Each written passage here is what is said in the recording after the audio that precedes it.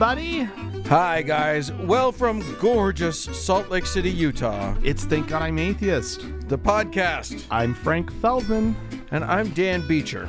And coming up on the show today, we needed to talk to a voice of reason. So we brought Andrew Seidel on of the Freedom from Religion Foundation. He's a super smarty pants is what he is. Had a lovely conversation. So Yeah. so that's wonderful. That's coming up on the second half. Yeah, not to be missed. That of one's the a good show.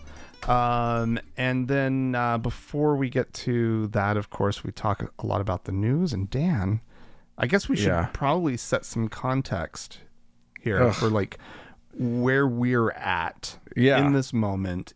We are recording on Thursday, right? Yeah. That's kind of our Do you guys normal... remember Thursday?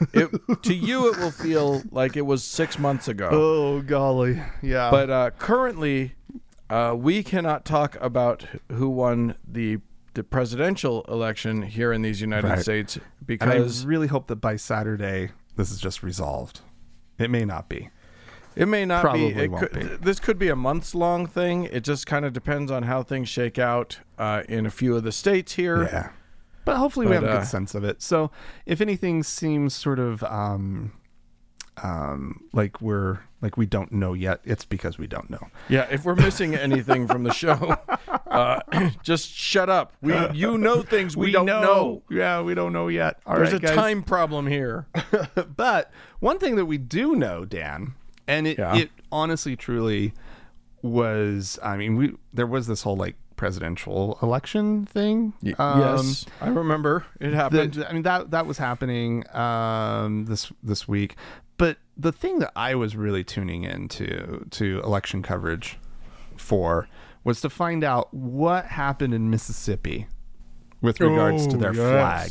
This was we talked about this quite a lot on the show as during I guess it was really in the wake of George Floyd, his murder by the hands of the police.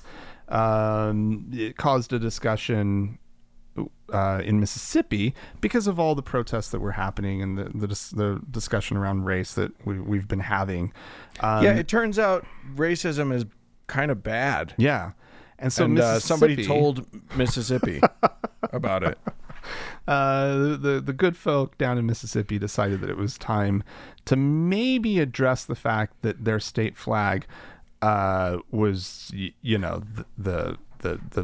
the Confederate battle flag. The stars was adorned and with a hate symbol. Yeah. Yes. And so they moved fairly quickly to remove the flag from state buildings. I guess maybe not as quickly as they could have or should have. Actually, they should have done this a long time ago. So there's that. But then they got it onto the ballot this year to approve a new design for the state flag, and it went through a little bit of a process.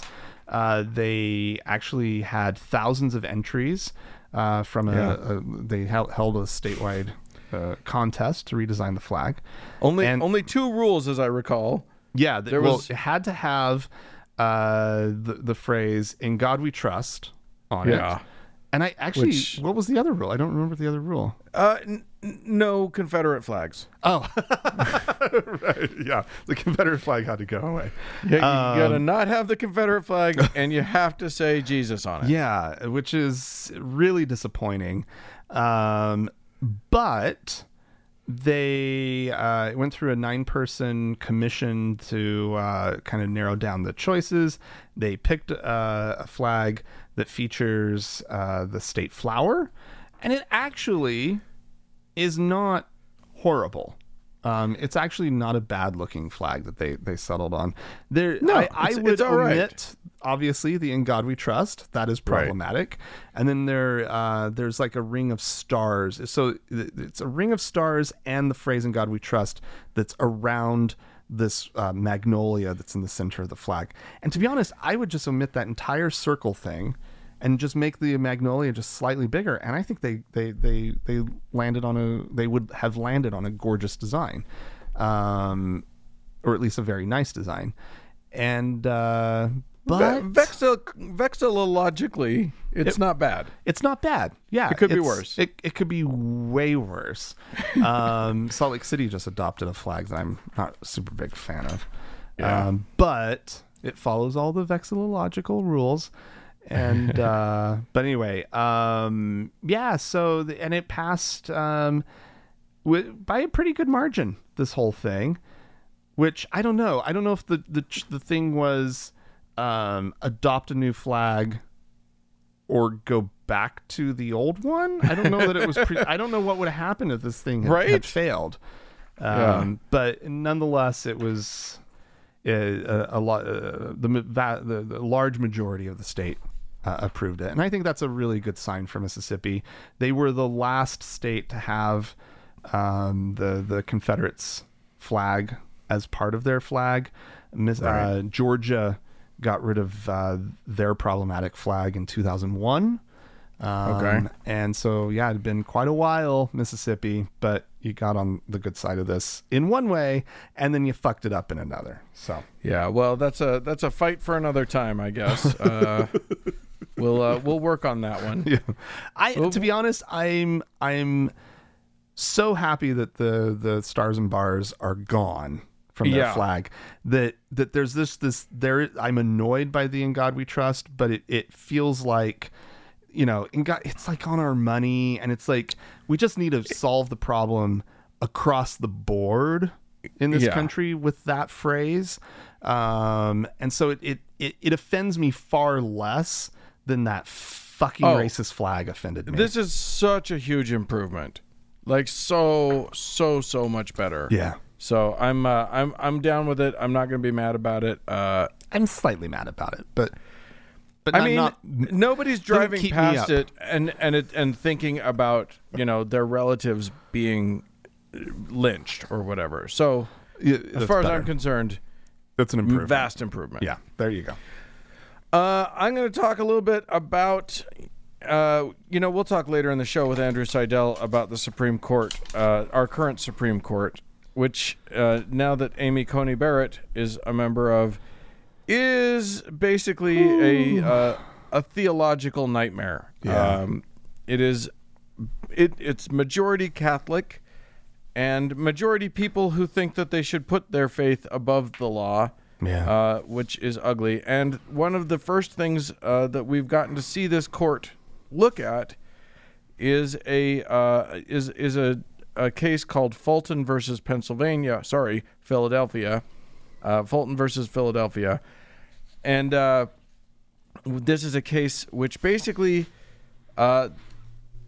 is going to go badly.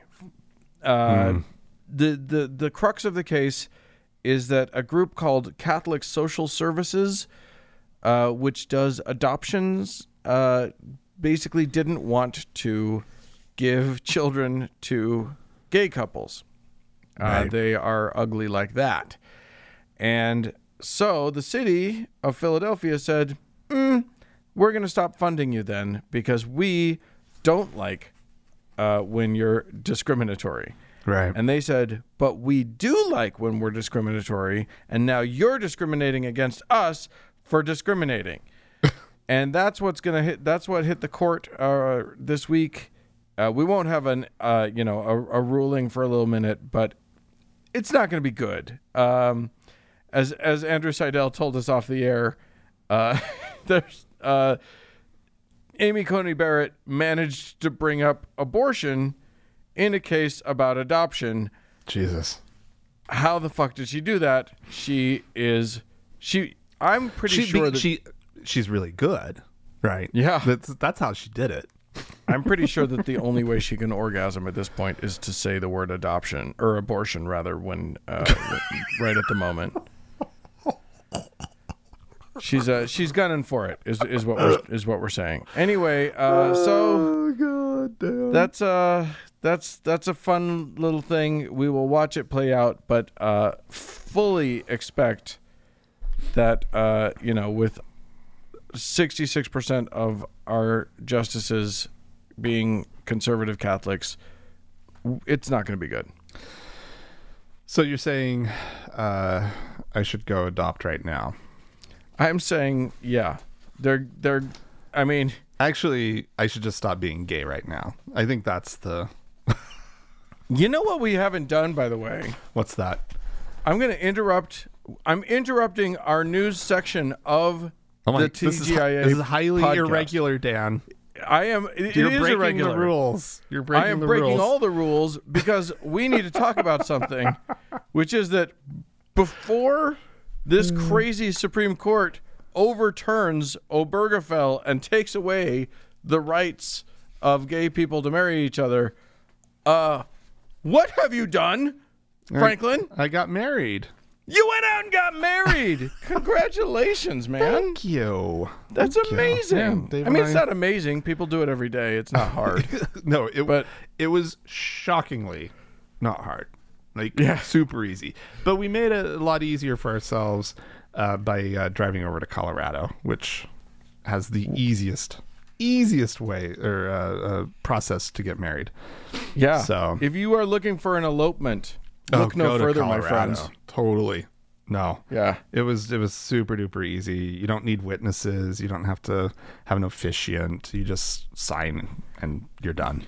Yeah. So yeah, it was great. We had a nice little weekend. I love it. And we got married. So yeah, so if they do overturn Obergefell, they'll have to deal with your marriage now. Yeah, and that's they would have a lot of other ones to deal with and figure Yeah. out how they're going to handle that, but or how they would handle that. Hopefully, it never comes to that. Yeah, they'll have to deal with me now. So. Yeah. Well, and if you want to adopt, don't go to a Catholic agency. As a matter of fact, hey everybody, if you want to adopt, don't go to a Catholic agency. Yeah, it's probably because best. fuck them. Yeah, absolutely. If you can avoid it, I mean, they do Don't have do the it. best babies, but shut up. The best babies. the selection is Catholic babies. remarkable. Really? Yeah. Like, have you taken your the shopping full cart down the aisles? full 'Cause it's catalog. just No, it's COVID. I ordered the Oh, catalog. sure. And it's just wow. They've got all of them. They've got every type, basically everything you can imagine. Every oh my god, I was about to make Every flavor. every.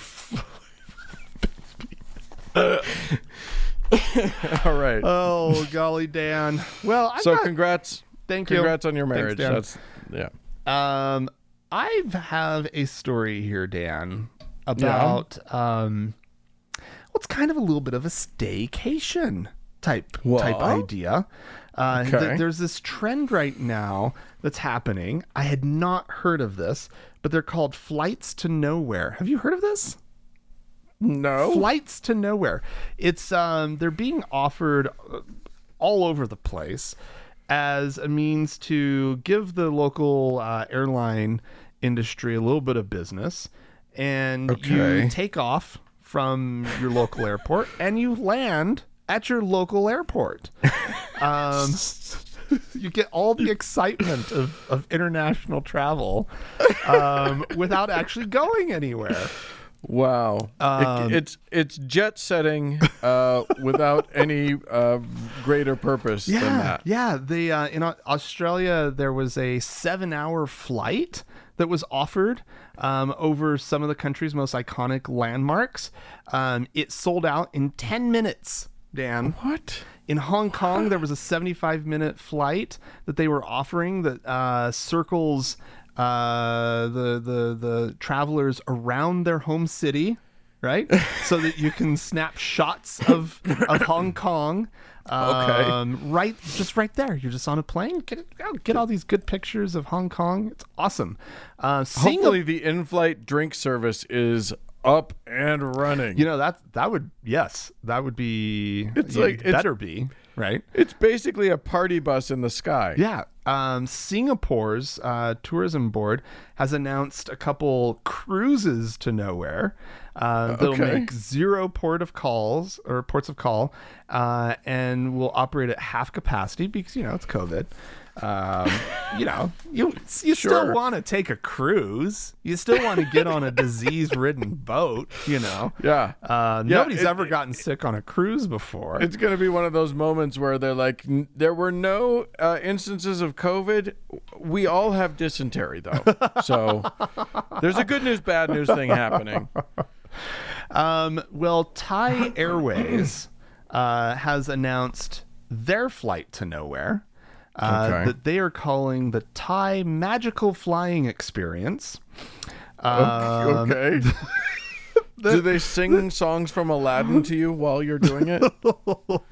They're going to fly over some of Thailand's holiest Buddhist religious sites, and passengers will be reciting mantras all along the way. Oh my God. They have employed the services of Dr. Chada Ching Buchan, who's a celebrity fortune teller, and wow. and he's going to be leading the in-flight chanting, and And you thought sitting next to a toddler sucked. It's going to be a 3-hour flight. They're going to cover 99 sacred sites. They list off a handful of them, and I'm just like, I don't know what any of those are. I mean, maybe some of our listeners would. There's some UNESCO sort of World Heritage sites on the list. You've seen pictures of Thailand, or you've been there. You've probably, seen a picture of some of these things. It doesn't feel like 35,000 feet is like the optimal viewing distance. No. They are, what do they call it when you buzz the airfield or whatever? No, they're flying below the flight deck, huh? They're flying low on this ship. Okay. Negative Ghost Rider, the pattern is full. I mean, I don't know. Maybe they are flying high, and the whole point is the point clearly with this one is not so much seeing it up close and from the Hong Kong flight. It's clear that they're using approach patterns and whatnot, probably to get in close to the city, and to see the skyline and everything. With this, I think the point is to be over these sites while chanting. Because that's how the magic happens. Because it's the magical flying experience. They literally they're calling it magic. It's so my insane. gosh. I mean, I guess it's something to do. Sure. If you're into such things. Just trap yourself in a tube with a bunch of other possibly infected people. I don't know. I will say this. I once took a sightseeing plane ride over Canyonlands National Park here in Utah. Yeah. It's the best way to see that park for sure. Yeah, but you weren't in a 747, right? No, that's true. Or some giant Airbus 3s, whatever, No. That's crazy. Yeah, that's a much better tourism flight. That's designed for that purpose. Yeah. Definitely was not okay. Well, have fun, everybody. Go fly to your own house. This is a less fun story. I'm going to take us to Michigan in the Grand Rapids area where, unfortunately, election day was, I mean, look, I don't know about everybody else. I was expecting atrocities on this election day and throughout this election season, and I haven't been disappointed. They've been out there. People been getting all shook up. I'm really glad actually that the election results are being drawn out, because if they had been announced night of, there would have been riots, I'm sure. Yeah. But a long, drawn-out process, it's harder to get real riled up about. But apparently, in anticipation of election night, some assholes decided that they would go to the Ahavas Israel Cemetery. Oh, God. I only had to take 3 runs at it. In order to vandalize headstones with the word Trump and MAGA in red spray paint. Wow. So Wow, if there was that's a if good there look. was any That's wonder, a great look for them. You know. Yeah, exactly.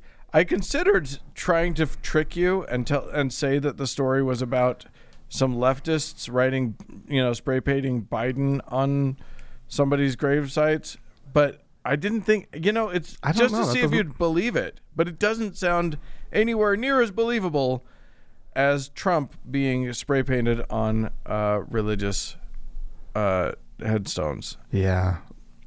Yeah. Which says something. Yeah, it I'm not does. going to say what it says, but it says something. Why don't you say what it says? Oh, that Trump supporters are bigoted assholes? There you go. It does. It definitely says that. Or at least aligned with bigoted assholes? Right. Yeah, exactly. Yeah. You may not be or think of yourself, if you're a Trump supporter, as a bigot Yeah. or as a as a horrible, racist, awful person. But guess what side you chose? That's the one. Yep. Anyway, so once again they decided to prove to the world who they are, and that's a surprise to almost zero people. But it's still wildly disappointing. Yeah. Well, Dan, Yeah, I don't know if this will lift everybody's spirits or not. Okay. But last week we had a guest on the show, Andrew Gold, and Indeed. we spoke about exorcisms, right? Sure. And one of the things that I believe I remember coming up in the conversation was the fact that exorcisms are on the rise, right? That this is a new hot trend, right? Oh, you gotta love it. That is just sweeping the world, really. It's gonna save the world. Just So, getting out those demons. I actually came across a story about a couple exorcisms that happened very recently here in this country, Dan. The first one that's mentioned in the article took place in Portland, Oregon, where Archbishop Alexander Sample led a procession of more than 200 people to a city park. This was just a few weeks ago to conduct an exorcism ceremony in Latin with the purpose of purging their community of evil. Okay. So it wasn't just a person. They were exorcising the entire damn city. Oh yeah, because there've been the Black Lives Matter. Yeah, the protests for racial justice that were, mostly peaceful, but there were, there was a little bit of violence and riots and whatnot, and he just because when you say, "Hey, police, why don't you stop being brutal?" Yeah, they like to get brutal about exactly. And that's a great, and thank you for making sure that's where the real problem was, right? But this archbishop, he had to, clear out the icky, get rid of the bad vibes that were going Did around. it work? I don't know. Must have worked. I haven't heard about violence in Portland for a minute. Well, yeah, okay, well, maybe it did.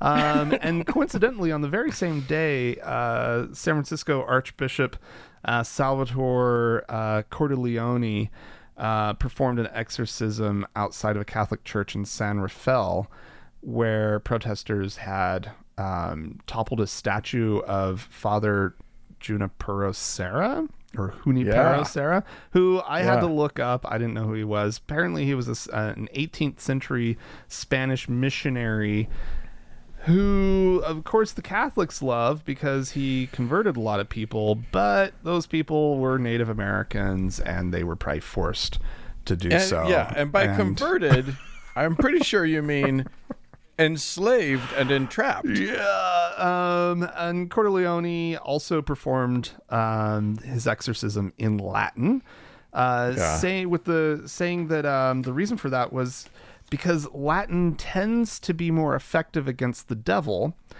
because he doesn't like the language of the church. So there's that.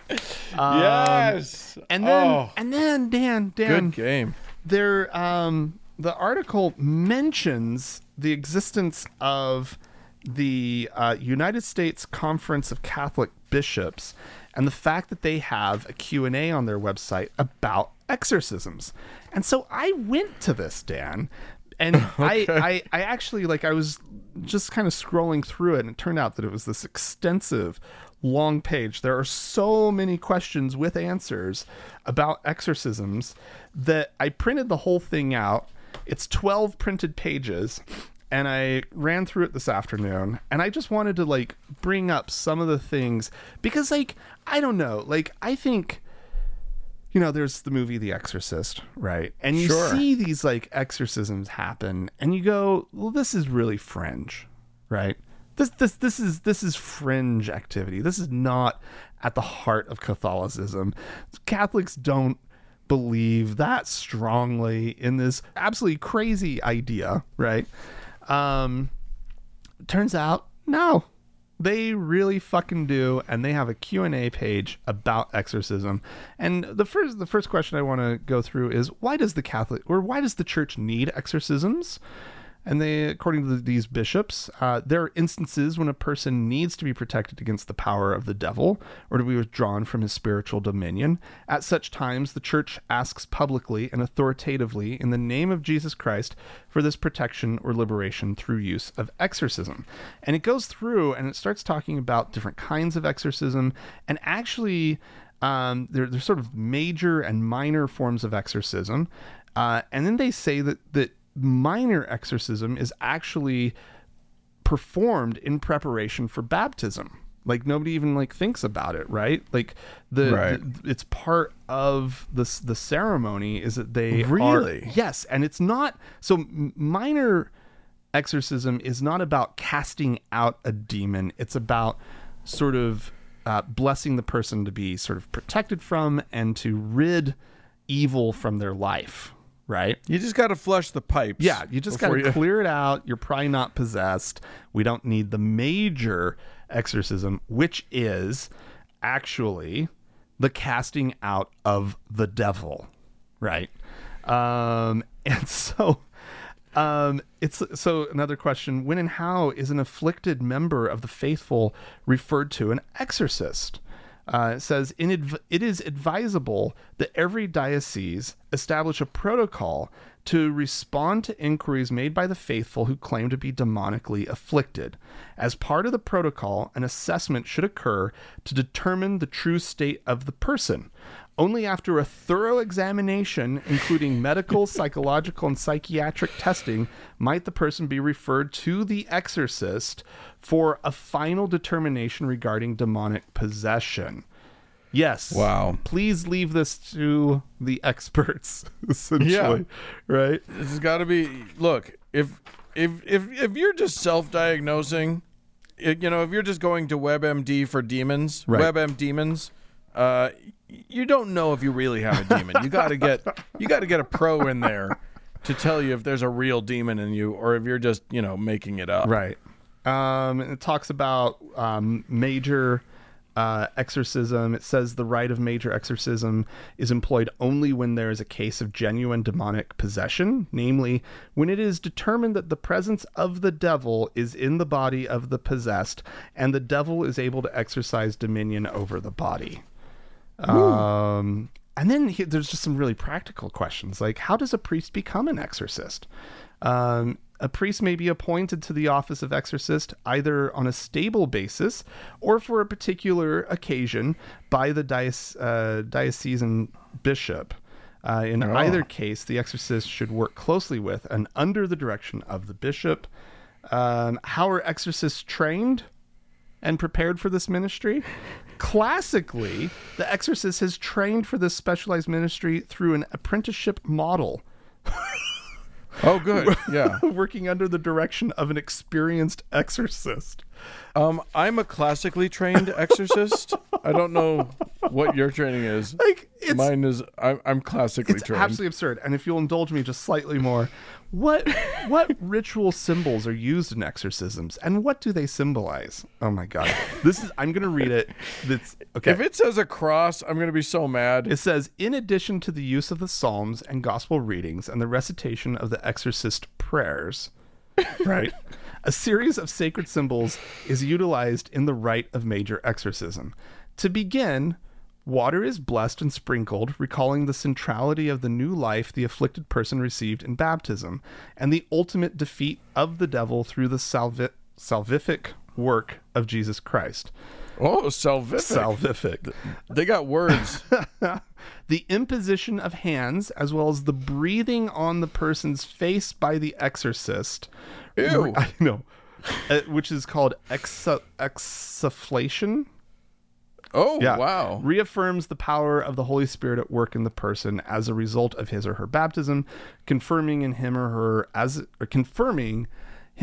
a temple of God. Finally, the Lord's cross is shown to the afflicted person, and the sign of the cross is made over him or her, demonstrating the power of Christ over the devil. So basically, yes, The Exorcist, right? Like splashing some water Max von around. Sydow is called. And then like it just goes on and on and on. Like this is no small issue, right? Like okay, it's not happening all the time. It's not like it's a ritual that every Catholic has seen performed. It's not happening all the time here. Right. It's happening all the time in other parts of the world. I guess that's true. And then one last question. I love this. Should other members of the faithful be present when an exorcism is performed? And it says, this text strongly recommends against the exorcist working in isolation. Even though in rare instances this may be unavoidable, the practice of performing an exorcism in solitude should be discouraged at all costs. Yeah, because anytime a priest is alone in a room with a person, there's a problem. There's other dangers. It could go badly. Priests cannot be unsupervised. That should be a rule. Oh my God. All right. Well, somebody should exorcise the demons out of this show, but I don't know who to call.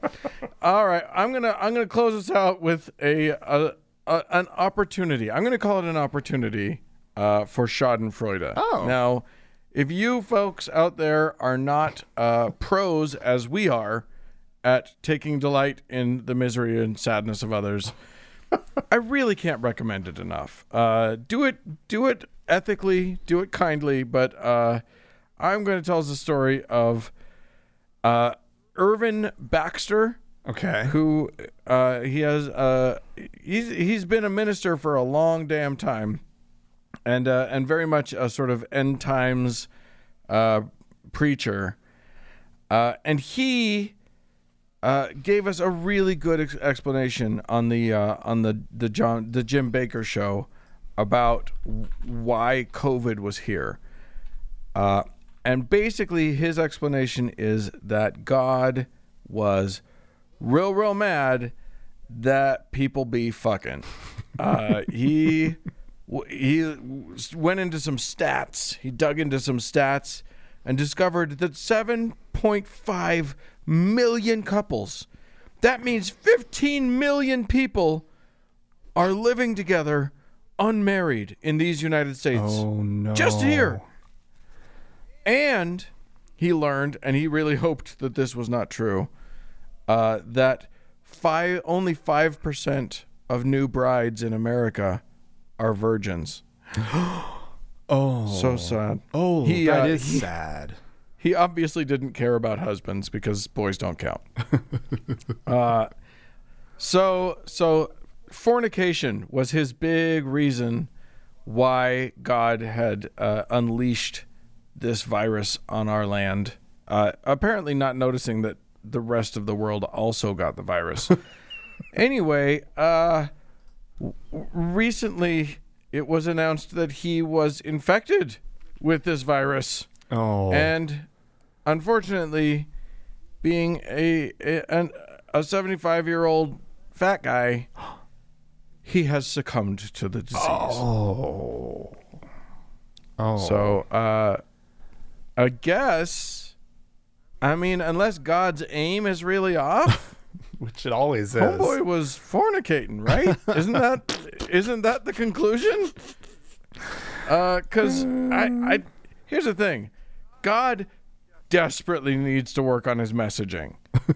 I mean, if you're mad about sex, send an STD or something. Don't send a disease that's going to kill your grandma. Yeah.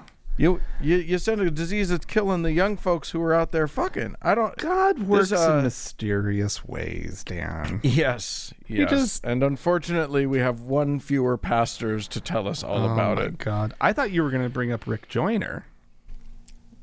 What about Rick Joyner? Well, he said that, all you have to do is pray and you won't get COVID, and then he got COVID.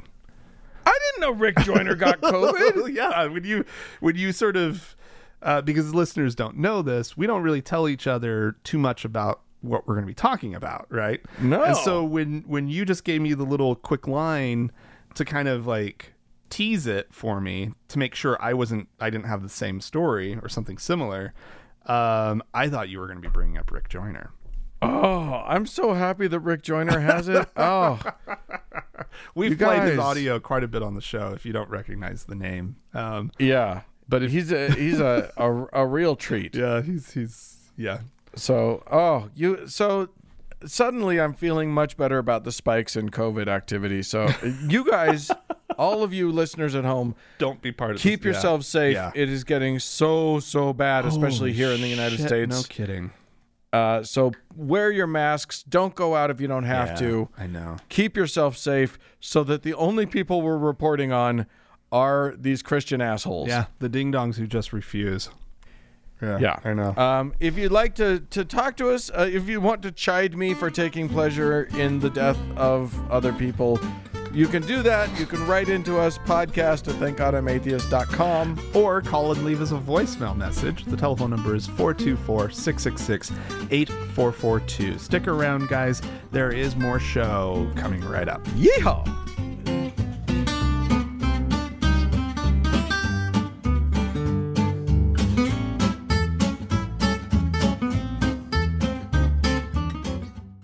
Hey, Frank. Dan. After that last segment, I looked up Rick Joyner's Facebook account and read his pinned post about how grateful he is for everybody's prayers that he had COVID, because I'm just literally so happy that he has COVID. And I just want everyone to have an update. It's really hurting him. Is it? He feels awful, and I couldn't be happier. I am a terrible person. Wow, I know. But yeah, he... Apparently, a few days ago, walking across the room was like climbing Mount Everest, he said. Oh, my God. And he's an older guy. So there you go. I guess Trump wasn't sharing his miracle drugs with him. Miracle drug hoarder. Yeah, Trump, he got the best of it, didn't he? Yeah. Experimental drugs that aren't approved for anybody else to use. That are really, apparently, quite promising. And some powerful what do you call them, steroids that apparently make you feel like you're invincible. Yeah, he probably took some serious risks in that treatment, right? Yeah. But unfortunately they didn't pan out in the way we would have hoped. Oh, golly. Well, Dan, we need to listen to some audio here, right? We have some little break or audio break that we need to sound clippies. Yeah. So we look, Frank, one of Trump's most trusted spiritual advisors, at least if you ask her, is Paula White. And she has been really trying to battle the demons of the country to make sure that Trump remains in power. Yeah. And I'm going to play this clip. There were a couple clips we had to choose between. And what I want you to imagine as you listen to her in her insanity as she talks is, and because this is true, there's just a dude walking behind her every now and then, holding a book He's just in t-shirt and jeans. No, and not even jeans, Dan. He's like in shorts. Like it's seriously. he's in shorts. It's like he was like He's in playing shorts. video games all morning and then decided to get up and walk around. Like It's like he's her. It's like she's his mom and she's doing her Zoom call into work, and he's not even paying attention, and he's just going back and forth to the kitchen to get more Cocoa Puffs. yeah, It's except that she's amazing. at the podium of a church, right? yeah. She is at the podium of a very big church, and he is just wandering occasionally back and Inexplicably. forth behind her. Anyway, we'll play the audio, but we just need you to picture that while this is happening. We break and divide every demonic confederacy against the election, against America, against that who you have declared to be in the White House. We break it up in the name of Jesus. We loose confusion into every demonic confederacy directed right now at this election, directed specifically at the 6 states. We come against people that are working at high levels right now with demonic confederacies and secrecies and demonic plans and networks. We break it up and we command that it be exposed right now in the name of Jesus. Oh my God. The guy walking back and forth, I can't get over it. We'll tweet out this this video and it'll be in the show notes, I think. But honestly, it's worth it. You guys got to go check it out. What she's doing is crazy enough and plenty for us to play on this show. But who cares? Because Doofus is walking around behind her. It's amazing. I'm so happy about it. All right. Well, we had some folks write into us. I will commence to reading them. Excellent. They're missives now. This is from Kathleen. Hi, Frank and Dan. Regarding your recent comments about atheists in leadership roles, I just wanted to mention Ernie Chambers, who is an openly atheist member of the Nebraska state legislature. Nebraska is one of only 2 states that has split electoral votes. Oh, we know, Kathleen. We are intimately aware of Nebraska's electoral And votes. very thankful. Yeah. As I write this, she continues, we are still awaiting the final electoral tally. One of Nebraska's electoral votes has gone to Joe Biden. Yep. Nebraska Republicans attempted to do away with the state's split electoral vote system a few years back, but Ernie Chambers was instrumental in keeping it.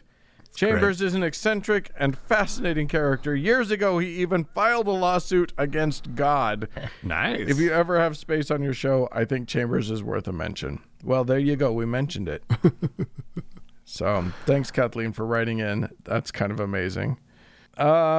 Taylor wrote into us, hello, darling Frank and dear Dan. Aww. I was listening to your spooky Halloween episode this morning and was struck by Frank's first story about witches on the rise in the U.S. Oh, yeah. I am 25 and a woman living in Salt Lake City, and I've noticed quite a few women in my age group turning over to Wicca, or at least being, quote, witchy bitchy, real quote. My bestie grew up Jewish, but gave it up a year or 2 ago. We never explicitly talked about our beliefs, but she did mention dropping the whole kosher thing and nixing the extra holidays with her folks.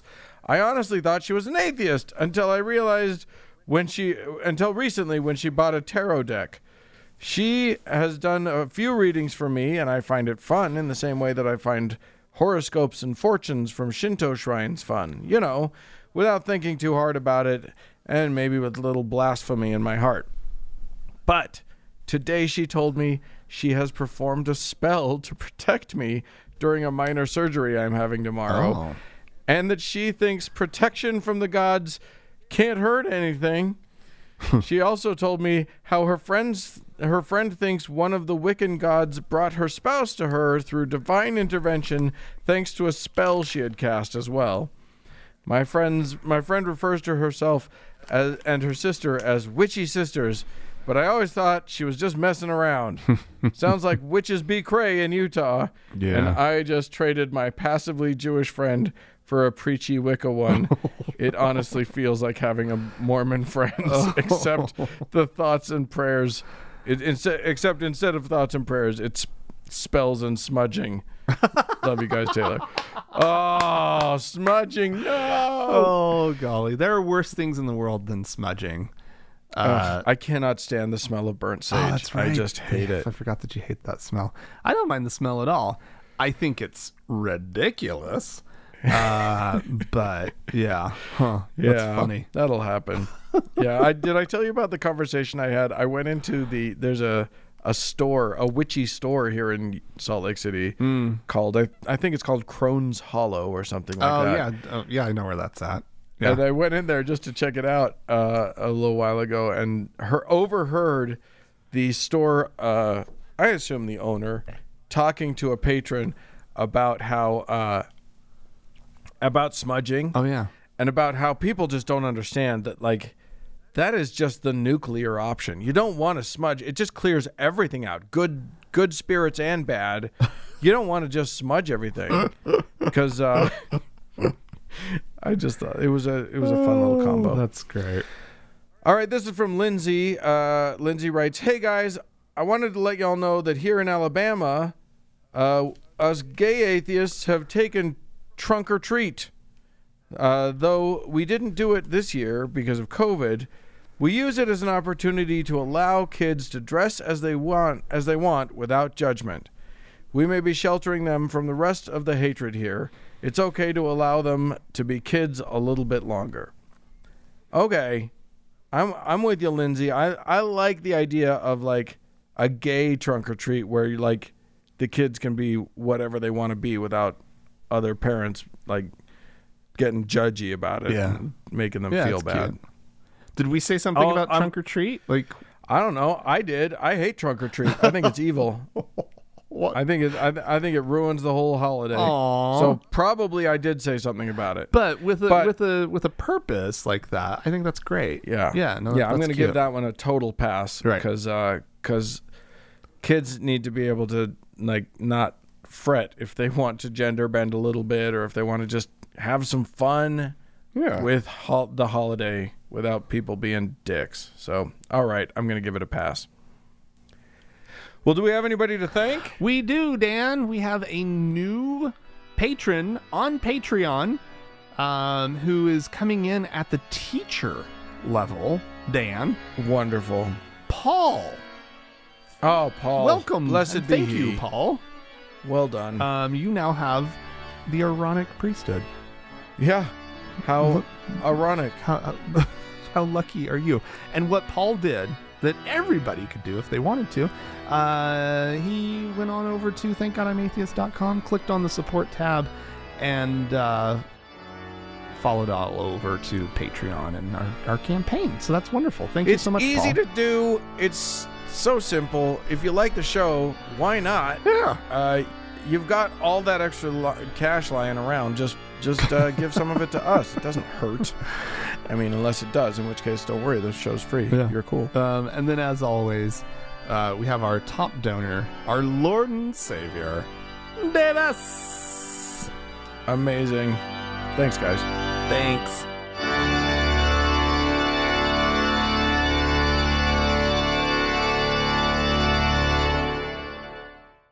Well, Frank. Yes, Dan. I know that we haven't been mentioning it the whole episode, but there has been there's an election, and we still don't know the results. Yeah. And yeah. Well, yeah. Go ahead. I was just going to say, we are a couple days prior, or we're recording a couple days before the listeners know will the hear answers. Show. Yeah. Hopefully they know answers. But another person who doesn't currently know the answers but has a lot of other answers is one Mr. Andrew Seidel from the FFRF, one of our favorite organizations, the Freedom from Religion Foundation. Andrew, welcome back to the show. Thank you so much for having me on, gentlemen. Always a pleasure. Yeah. You are a constitutional lawyer. Mm-hmm. You are an author. Mm-hmm. You're a man of the world, and we needed to have you on here. We want to talk to you about a whole lot of different things. Okay. First off, you're in Wisconsin. You guys pulled it out. You managed in a squeaker. You managed to turn the state blue. Well done there. Yeah, the beating heart of democracy up here in Wisconsin. It was it's been interesting. I drove up kind of north in the state out into the country to go camping a couple weekends ago, right after the Amy Coney Barrett fiasco finished, and get like a little bit of a break. And I was blown away by how many Trump signs there were up there. So I knew it was going to be closer than the double-digit polls were suggesting, because anecdotal evidence obviously is more important than data. These days polls don't mean anything more than anecdotes. I meant that as a joke, but it turns out it's true. Yeah. Good Lord. Let's talk a little bit first of all about you mentioned the Amy Coney Barrett thing. Mm-hmm. The Supreme Court is now peopled with a whole lot of Catholics. Yes. One with a very special, that added special sauce of her own little cult that she's a part of. What are your thoughts? Are things? Everybody seems to be doomsaying we're all going to go backwards. Everybody's rights are going to be taken away. Where are you at? I mean, that's accurate. Oh God. This is not a fair court. This is not an impartial court. This is a Catholic court. This is a Republican court. 3 of the justices on this court were on the team that litigated Bush versus Gore. Barrett, Kavanaugh, and Roberts. Alito is more conservative than all of them. Thomas is also more conservative than all of them, and more conservative than Alito. And his wife is a crazy conservative who posts Soros memes on her Facebook.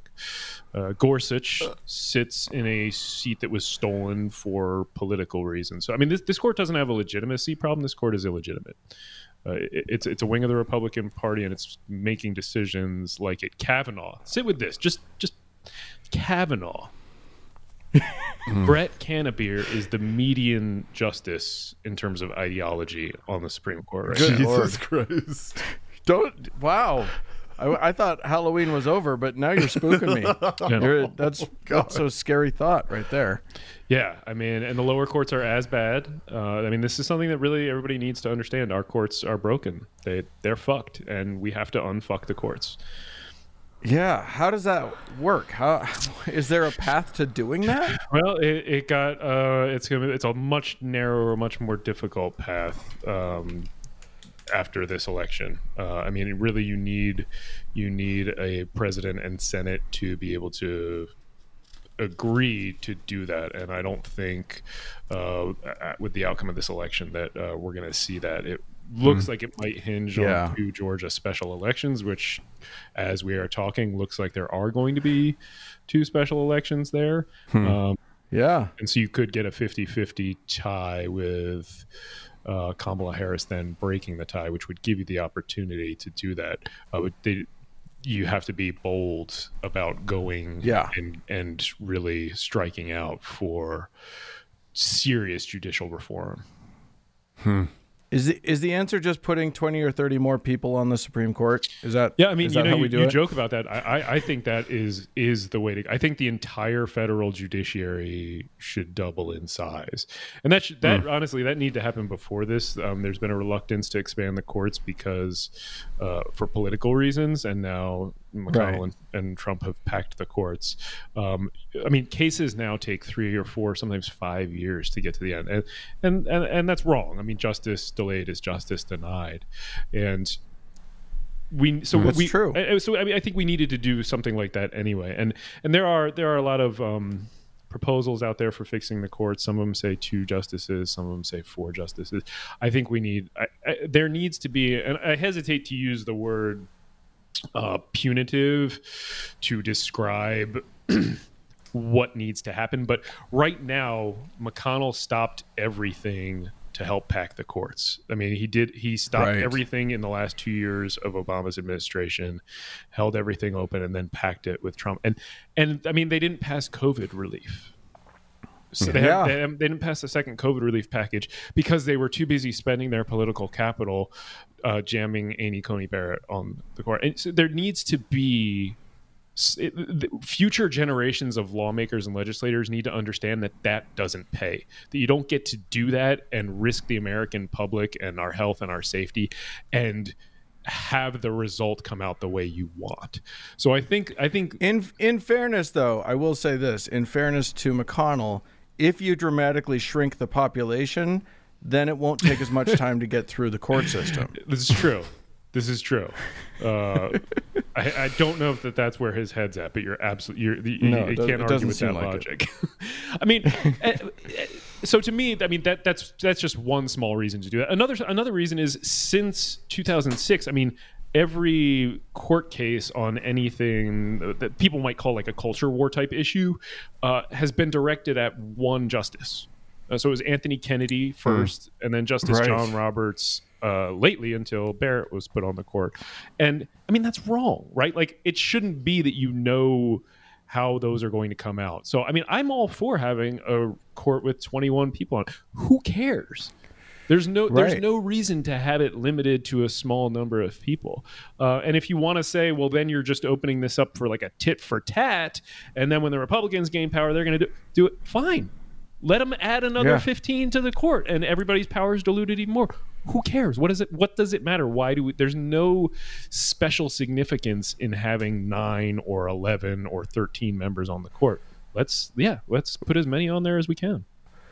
Let me pitch this. I don't think I've ever heard anybody pitching this idea. How about this?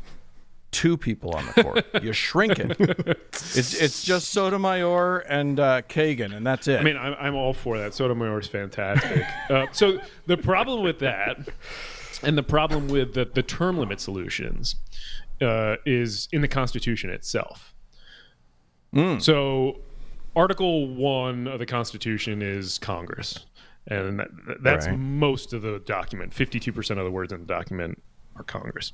Article 2 is the executive, the presidency. About 23% of the words in the document are dealing with that. So that's 3/4 of the document right there are those two. The judiciary is Article 3, and only about 8% of the words in the entire document deal with what the federal judiciary is and should look like. And one of the phrases in there that is that judges sit for during good behavior. And that's where we've interpreted the lifetime appointment to be. They're on the court for life unless they do something wrong or they decide they want to retire. So if you're talking about like term limits, you run into the language of the Constitution itself. And if you talk about removing justices from the court, you run into the language of the Constitution itself, which says that they get to stay there during good behavior. You have a better argument for shrinking the court than you do for something like term limits.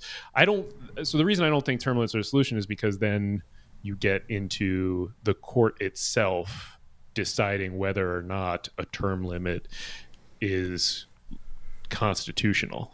And they're not going to say, yes, it's constitutional. We all of a sudden now don't have jobs. And like lifetime appointments are actually a good idea.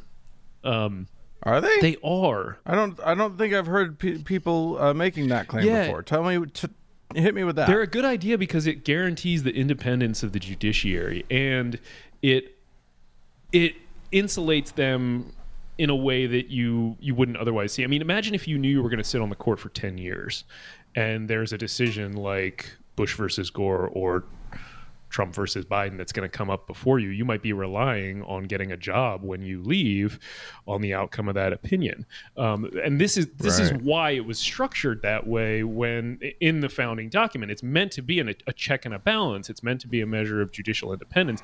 The problem isn't that it's lifetime appointments. It's that we're putting people on the court who are babies in terms of their judicial experience, who are 42, 44, 48 years old, and then they're on the court for 40 years because we're also living so much longer. Right. Yeah, that's true. When that little document was written, nobody was anticipating nonagenarians on the court. Well, and they were people who were getting on the court were just significantly older. It was for the most part, it was the end of their legal career, and it wasn't something that people wanted to do. Like people, the first few chief justices were only on the court for like a couple of years. Nobody wanted this job. It wasn't. The court didn't have really until our third Chief Justice, John Marshall, sort of asserted the power of the court in Marbury versus Madison. This wasn't a role that people thought was valuable or contributed that much to the running of the government. Different times. I mean, it's like you've studied this Constitution thing a little bit, is what it sounds. A little like. bit, yeah, just a touch.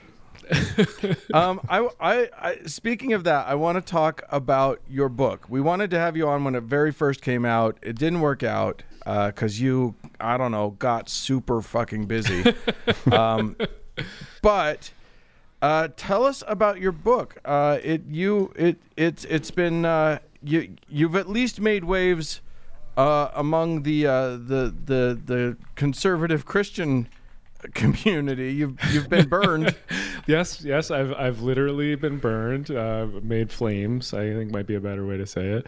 That's pretty exciting. Yeah, so what was his name? I can never remember his name. Greg yes. Locke, is that the one? Yes, Greg Locke, who's this crazy conservative Trumpian preacher out of Tennessee. He and I got into it a little bit on Twitter about the Freedom from Religion Foundation's Ronald Reagan ad that runs on TV. Oh, right. And I don't remember how it exactly had happened, but I ended up saying, like, well, I'll send you a copy of my book. And I wrote him a little inscription in the front of it. It was meant to be cheeky, but it was also meant to be sincere. And I sent him a copy, and he posted a video. He got out a blowtorch and posted a video of him self-lighting it on fire. I love it. And he obviously didn't read the book. He did read the description on camera, which, that was something. Well, okay, so I don't want to hear Greg Locke describe your book, but why don't you describe your book? This is the founding myth, why Christian nationalism is un-American. Exactly. And I mean, the question that I'm asking really is, do we have a government of the people, for the people, and by the people? Or is ours a government of the Christians, for the Christians, and by the Christians? Because that's and by Jesus. By Jesus. I mean, this is the battle that we are in right now.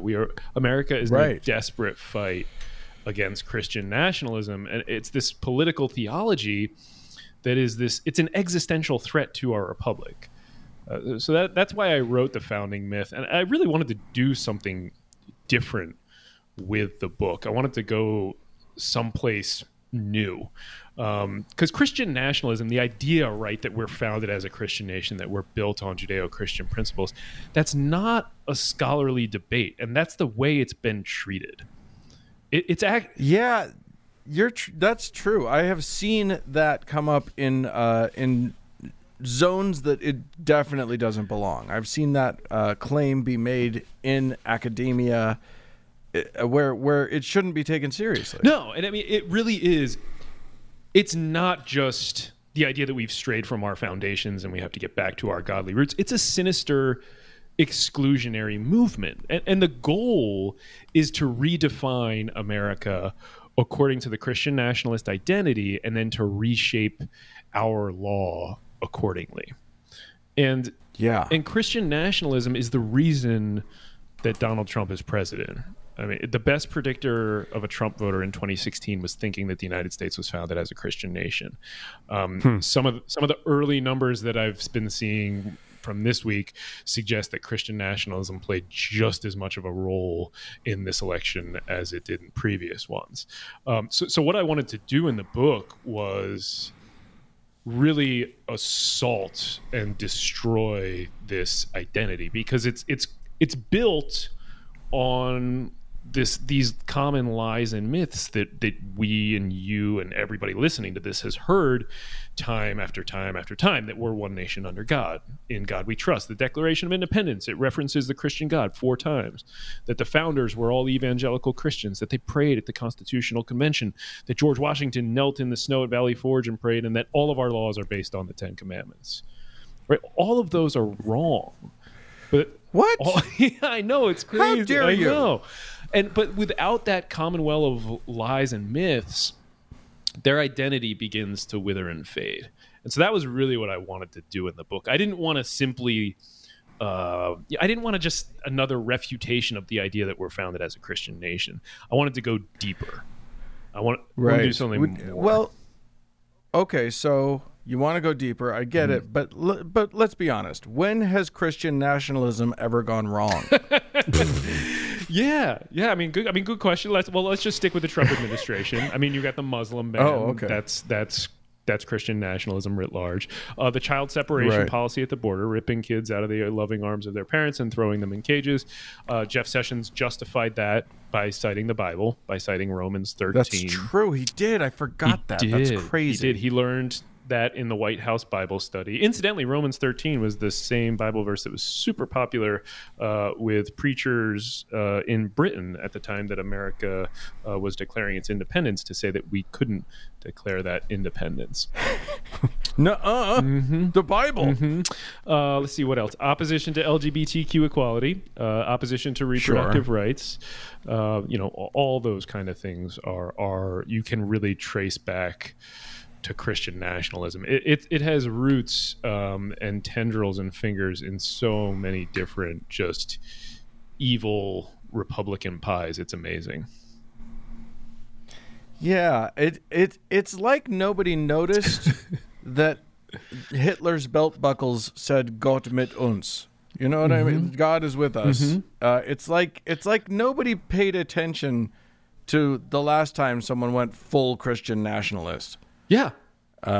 And like hate stoking the way it doesn't go great when people do that. No, it doesn't. And this is so I mean that kind of gets to the heart of the book, right? Like, so I guess the central question I asked really is, did Judeo-Christian principles positively influence the founding of the United States? And the answer is no, they didn't. We weren't founded on Judeo-Christian principles, and it's actually a good thing, because those principles, and especially ones that are central to Christian nationalism, they're thoroughly opposed to the principles on which the United States was built. So, I mean, so that's the heart of the argument. I argue that the two systems that the founding American values and the values of Christianity and Judeo-Christianity, they differ and conflict to such a degree that, to put it bluntly, Christianity is un-American. So that's the argument that I make. It's a new argument. It's not one that people have heard. America will never be a Christian nation, because the moment it becomes a Christian nation, it will cease to be America. Yeah, I mean, it seems, okay, from our perspective, that seems obvious. It seems like the whole point of America was a government that is secular so that everyone can practice whatever religion they want or need to practice. I mean, that seems pretty obvious from, I don't know, the language of the founding documents, the writings of the people who crafted them, all of that sort of thing. How are people justifying this I mean, obviously David Barton is one of our country's great historians, but it does seem like I don't get how they're justifying their position. Well, are they just lying? Yeah, I mean, a big chunk of it is bad history, and also a big chunk of it is that our side has never done a good job of pushing back on it. So, like previous books written about whether or not we're a Christian nation, they've offered this gentle correction to the Christian nationalists. Guys, this is what history actually tells us. Here's what the founding fathers actually meant, and here's what they actually said. But they've kind of left it at that. Right. And unfortunately, that's not enough, right? Like, facts, this is sad to say, are not enough. Otherwise, we wouldn't have a President Trump, right? So pointing out errors is insufficient. So this book does that, but then I also went on the offensive. This book is an assault on the Christian nationalist identity. Not only are the Christian nationalists wrong, their beliefs and identity run counter to the ideals on which this nation was founded. They are fundamentally un-American. Well, if there's any time in history that we could see that, it's looking at a bunch of people today, as in the day that we're recording this, marching around with signs that say or chanting "Stop the vote." Yeah, it's unreal. Like, and count the vote, right? Like, it depends on depending on where you are. Like, how can you think that you're being a good American if your whole goal is, if this doesn't go my way, silence the rest of the Americans? Yeah, no, I mean, there's no way to square that. It is a naked power grab. Oh, well, I feel better. about my country. I mean, look, there are reasons. You know, you touched on this just a minute ago. Like, a lot of what is in the Constitution, there's a lot of bad stuff in the Constitution. The Electoral College, for one, which we're seeing the results of right now. Like, there's a 4 million vote gap between the front runner and the second place finisher in the presidential election, and we're all still wondering, gee, is the guy with 4 million more votes going to win or not? I don't know. Right. I mean, and that's a relic of slavery. I mean, there's this devil's bargain that was made in the Constitution with slavery, but there's a few things in there that are really impressive, and they tend to be the things that are our secular heritage, right? So Christian nationalists have persuaded too many Americans to abandon our heritage, to spurn those secular foundations in favor of their myth. But America invented the separation of state and church. That is an American original. So, I mean, the idea was born in the Enlightenment, but it was first implemented in the American experiment. I hate to call you on this, but the phrase separation of church and state never appears in the Constitution. You're wrong. Checkmate. Yeah, I win. Yeah, I know. That's not something I've ever heard before, though. But I mean, oh my gosh. I mean, and to take another example too, right? Like, we the people. That was a first. Those words are poetic, but they mean so much more. This was the first time in human history where the power to govern was situated in people from the bottom up, not from the top down, not from a deity saying this person is the chosen one who's going to govern all of you. Instead, we get to choose who's going to govern us. I mean, and those two things those are that's our secular heritage, and they stem from the secularism imbued in that document. The same thing with the religious test clause that's in Article 6, banning religious tests for public office. That was a first. And these are the things that were the true American contribution to humanity and political science, and all of them are about the secular character of our government. First Constitution, not to mention a God at all. Yeah, amazing.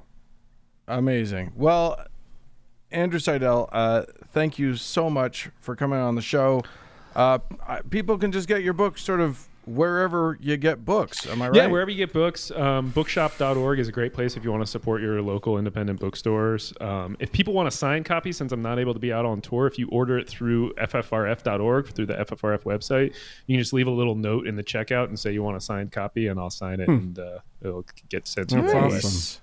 Yeah. Wow. That's great. Yeah, definitely go out and check. This thing is legit, folks. I mean, we're talking 4.5 stars on Goodreads. This is a good book. This isn't one of those crappy books that we're always pitching to people. So get out there and buy this book. Support your local constitutional lawyer. And thanks so much for coming on, Andrew. We appreciate it. It was my pleasure, gents. Thank you.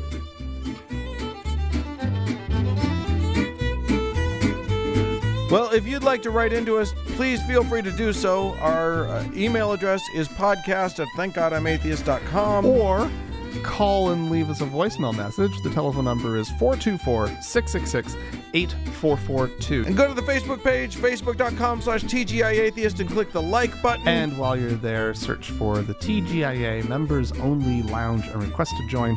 It is a closed group, but we will let you in. Also, find us on Twitter at TGIAtheist. And if you like what you hear here on the show, please think about supporting us. You can do so by going to thankgodimatheist.com and clicking on the support tab.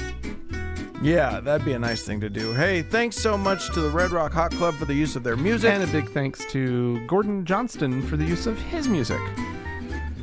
And thanks to all of you for tuning in. Bye-bye.